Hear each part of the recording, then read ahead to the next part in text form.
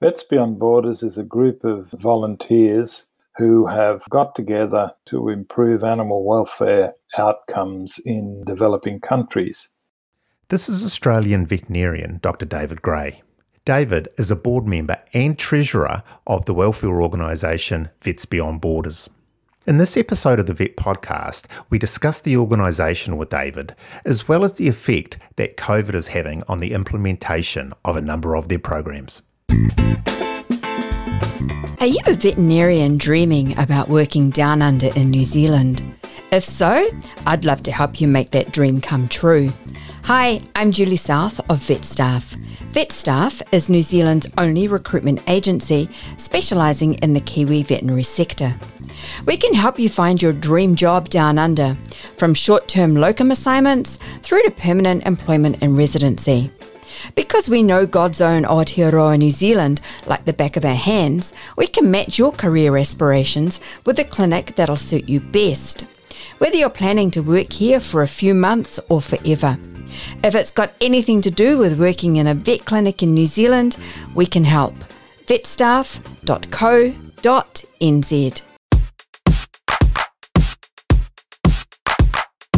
You are listening to the Vet Podcast, presented by veterinarian Dr. Brian Greger from New Zealand. Join us as we discuss pet health issues from around the world. Thanks for being with us today, David. Can we just start with a brief history of Vets Beyond Borders? The organisations began as vet charity back in 2003, long before I became involved, in order to create a project in a tiny state in India called Sikkim. This project was set up along with a very small local animal welfare group in Gangtok, the capital of Sikkim. And that project developed over the years. The Sikkim government came on board, and now the Sarah project is part of the Sikkim government in partnership with VBB, and Foundation Brigitte Bardot has provided funding as well.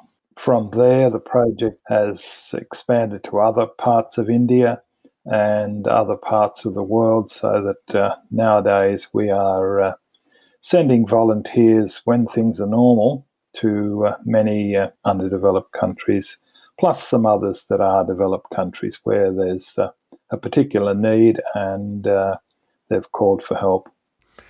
What is the scope of the work that you're doing? What kind of programs have you got in place?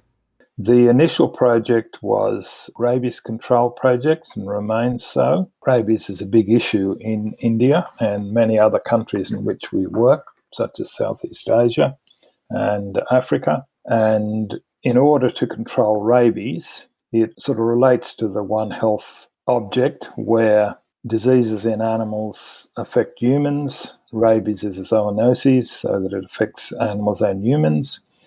The most effective control of rabies in humans is to control it in the dogs. That is what we did.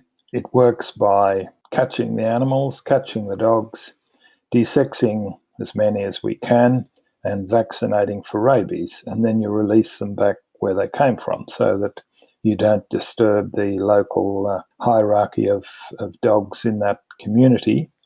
And slowly you do reduce the number of dogs in those communities, and they become more amenable. They're not fighting one another over bitches. They're interacting in a better manner with the human population. You're getting less dog bites, hence the rabies incidence is vastly reduced over time. Of course, when we go to these projects, there are a lot of other animal welfare aspects. Dogs get hit by vehicles. We tend to first aid and general health of the animals. Internal parasites, external parasites are a big factor in all of the areas we work, so that it is much wider than just the animal birth control anti-rabies project, which is the purpose of setting up the project in the first place. So, David, you have a few projects on the go. You sort of have a spay kit will travel kind of organisation.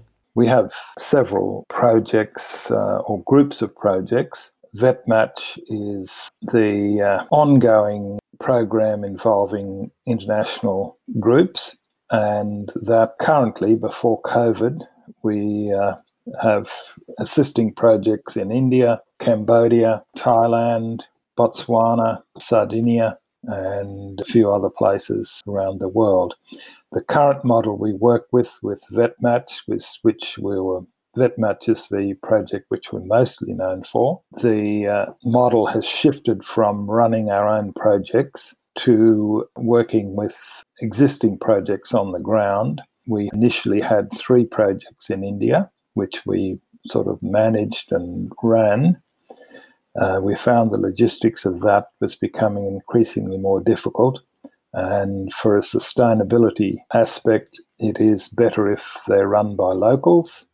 And as has happened in Sikkim, the other project, which was one of the initial projects, was in Ladakh, which is high up in the Himalayas. And that project operated with a small animal welfare group in Ladakh for probably about 6 or 7 years. And then for a number of reasons, that project fell over. But because we had been working in the area, a group of local vets working with the government decided to continue the project and invited us back again. So that project now is similar to Sikkim, where it's run entirely by the government, and we just send volunteers. That's our current operational mode. The other project, which was one of the early projects, is in a place called Balakupe, which is in Karnataka, in sort of the middle to southern part of India. Quite a different climate to the Himalayas. And it was run on a seasonal basis, where it was run over the Indian winter, whereas the other 2 projects in Ladakh and Sikkim mainly ran over summer because it gets too cold in the winter. In Balakupa, it was too hot in the summer to be chasing dogs. So that operated for probably about 6 or 8 years.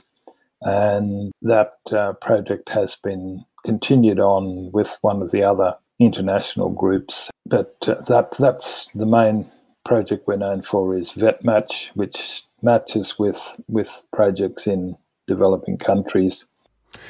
There's an old adage that goes, what is it? You give a man a fish, you feed him for the day, you teach him to fish, you feed him for his life. Is Vets Beyond Borders doing that rather than the ambulance at the bottom of the hill kind of thing? Are you actually training the people that you're working with? Yes, very much so.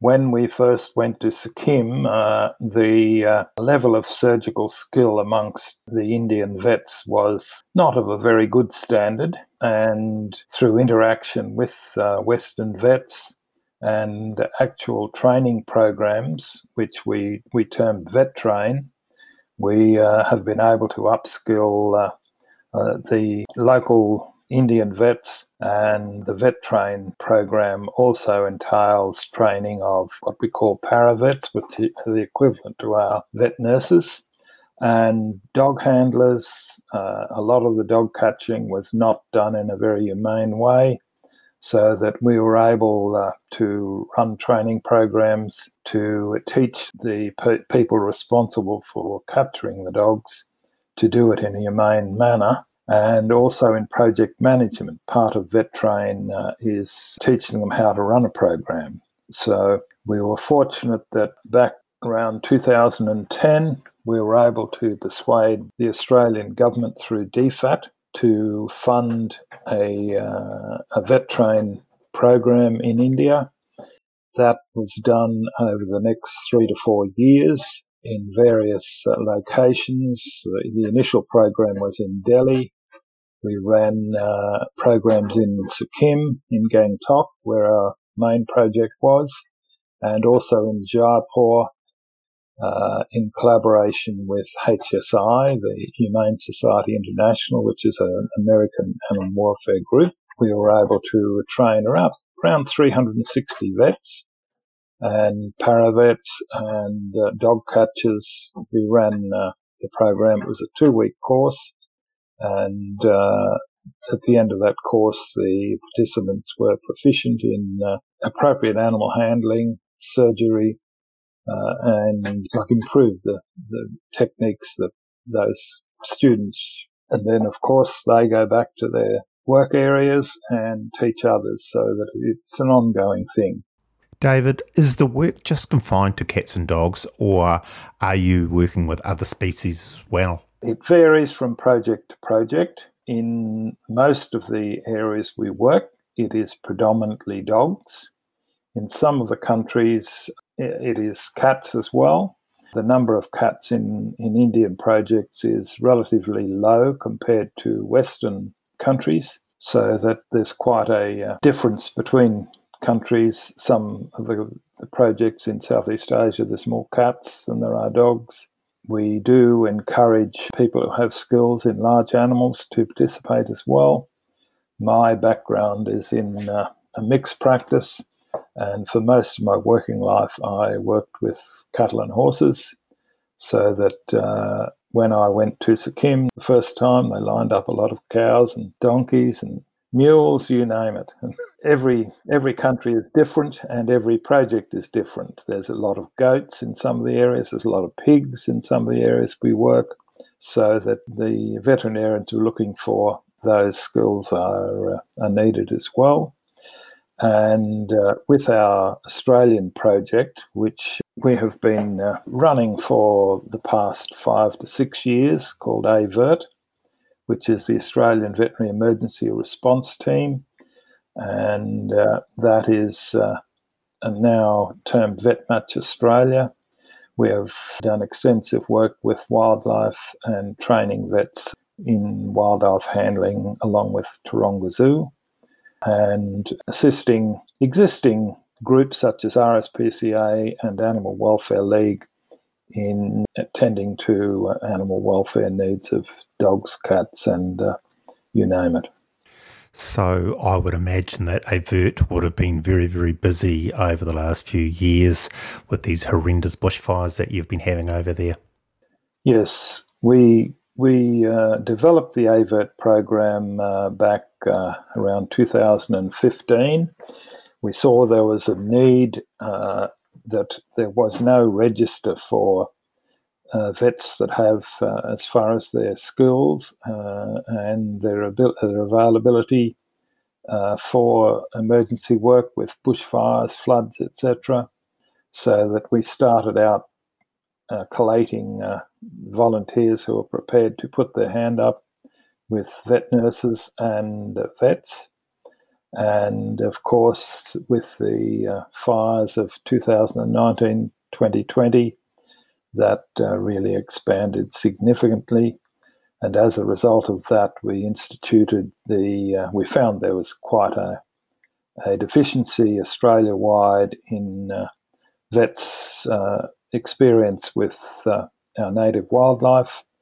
So hence the vet train involving our marsupials developed from there. And currently they've just completed the first of the training courses at Taronga, and that is going to be an ongoing program to increase the skills for people to handle those wildlife. The Vet Podcast has no sponsorship, but as is the way of the world, it still costs money to produce, what with the hosting site, interviewing platforms and software subscriptions, not to mention the recording equipment required.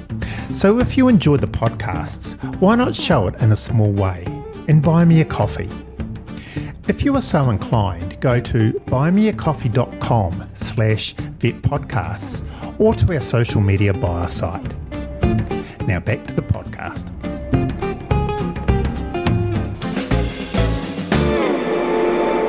Can we just go back a step for a minute, David? You mentioned earlier the concept of One Health. Now, we could easily fill a whole episode on One Health, but can you just briefly explain what this concept of One Health is? One Health is a concept that's become more widespread. The concept has been there ever since man evolved on Earth. but it's sort of only in the last probably 20, 25 years that there has been much action as far as coordinating activities. This is one world. There is animal health, human health, the health of the environment. It's all interrelated. And fortunately now, the various scientific areas are now collaborating and talking to one another about the issues that impact on particularly humans and animals together. As you're aware, many of the emerging diseases, which are zoonoses and diseases that are human only, have evolved through animals. And it is a case of we have to look after the whole bundle. You can't consider the humans separately to the animals and the environment separate to all of them. It's one world. Are there similar organisations around the world to VBB? And if there are, well, that's probably a loaded question because I know there are. Do you actually partner with them? There are various organisations worldwide in various different language groups. One of the largest ones is Veterinarian Sans Frontiers, and they operate mainly in Europe, Africa. There is the Vets Without Borders, which is a Canadian-based group. We do have some interaction with these groups, but we haven't actually done anything in a collaborative fashion. There are several organisations which are quite large, which are professional where they employ their vets and paravets, etc. One of those is HSI, Humane Society International, which is an American-based organisation, and it was them we worked with VetTrain in Jaipur, where we did most of the training. There's World Veterinary Services, which operates out of Europe, and they engage in projects pretty well worldwide. So we've probably got a huge elephant in the room at the moment too, I would imagine, and that is COVID. It's affecting the whole world. I would imagine that it's having a huge effect on the kind of work that you guys can do. Yes, it's had a very significant impact on our operations. Our VetMatch international programs have it has meant that we haven't been able to send anyone on to international projects. I think the last person came home in March 2020, and there hasn't been any volunteers since. We've tried with the Sardinia project to get some European vets there, but because of an outbreak, it didn't happen. That was in October. We have focused on our Australian VetMatch activity in that time. Well, two things really: the VetMatch activity with groups such as RSPCA and Animal Welfare League, where we're tending to animal welfare and veterinary work in disadvantaged communities within Australia, and the focus on the VetTrain emergency animal care, burns, etc. with Taronga Zoo. So it's changed our focus. We're hoping that as soon as international borders are more freely open, we will be able to get people back on the ground. Those projects that we do partner with are continuing. In Sikkim at Sarah, that work is continuing. We're still continuing to do dissections and rabies vaccinations, and the General Animal Welfare League work with their own people. And the same in Ladakh. The government people there are continuing the birth control and rabies vaccination work there. And that continues. They're doing it under great difficulty because of lockdowns, etc. But we haven't a choice at the moment. Now, you mentioned a little bit about your funding earlier. You get some funding from DFAT, is it? Where does your funding come from? The DFAT funding was a one-off for that specific program of training those vets and paravets in India. Now, I'll just stop you there for 2 seconds, David, because a lot of our listeners aren't from our part of the world, so don't know what DFAT is. It's a government department, isn't it? It's a government agency. Yes, the Department of Foreign Affairs in Australia. DFAT actually represents Department of Foreign Affairs and Trade, and it's a group within that covers grants for this sort of purpose. Their focus has now gone away from India so that it's more Pacific and Southeast Asia based. So there won't be any more funding for that, but that work is continuing in India under a different format. We have done several vet train projects with large animals in India, like focusing on large animals rather than small animals, where veterinary experts from Australia have gone to Bangalore and trained vets that are appropriate there. So it's a much smaller scale. As far as other funding, the Sarah project has been supported, as I mentioned before, by Fondation Brigitte Bardot, which is a Paris-based organisation, and they have supplied funds for the purchase of drugs and surgical equipment, etc. The other funding is by private donation. We've had good corporate support from some of the Australian companies, PetSure, the Pet Foundation. It's an ongoing battle to get funds, particularly in this current period. So, but it's always, as treasurer, I can assure you it's not an easy task at the moment. No, exactly.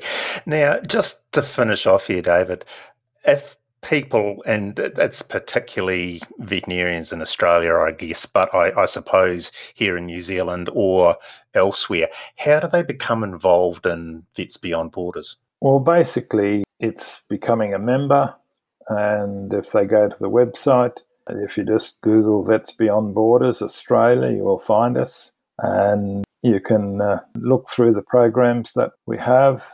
And if you feel so motivated, you can join us and offer your help to whatever area you feel your skills are. David, thanks very much for spending the time with us, and good luck with your programs. Thank you very much, Brian.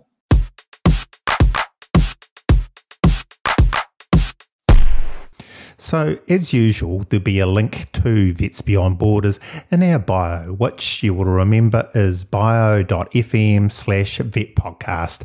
That's also got links to all of our social media and anything else you may need. Talk again soon. And that's it for another episode of the Vet Podcast. All of our links are in one place at beacons.ai/vetpodcast. That is beacons.ai/vetpodcast. And while you're there, don't forget to buy us a coffee. On behalf of me, Brian Gregor, and everybody else involved in the making of this podcast, thanks for listening, and we'll catch you again soon.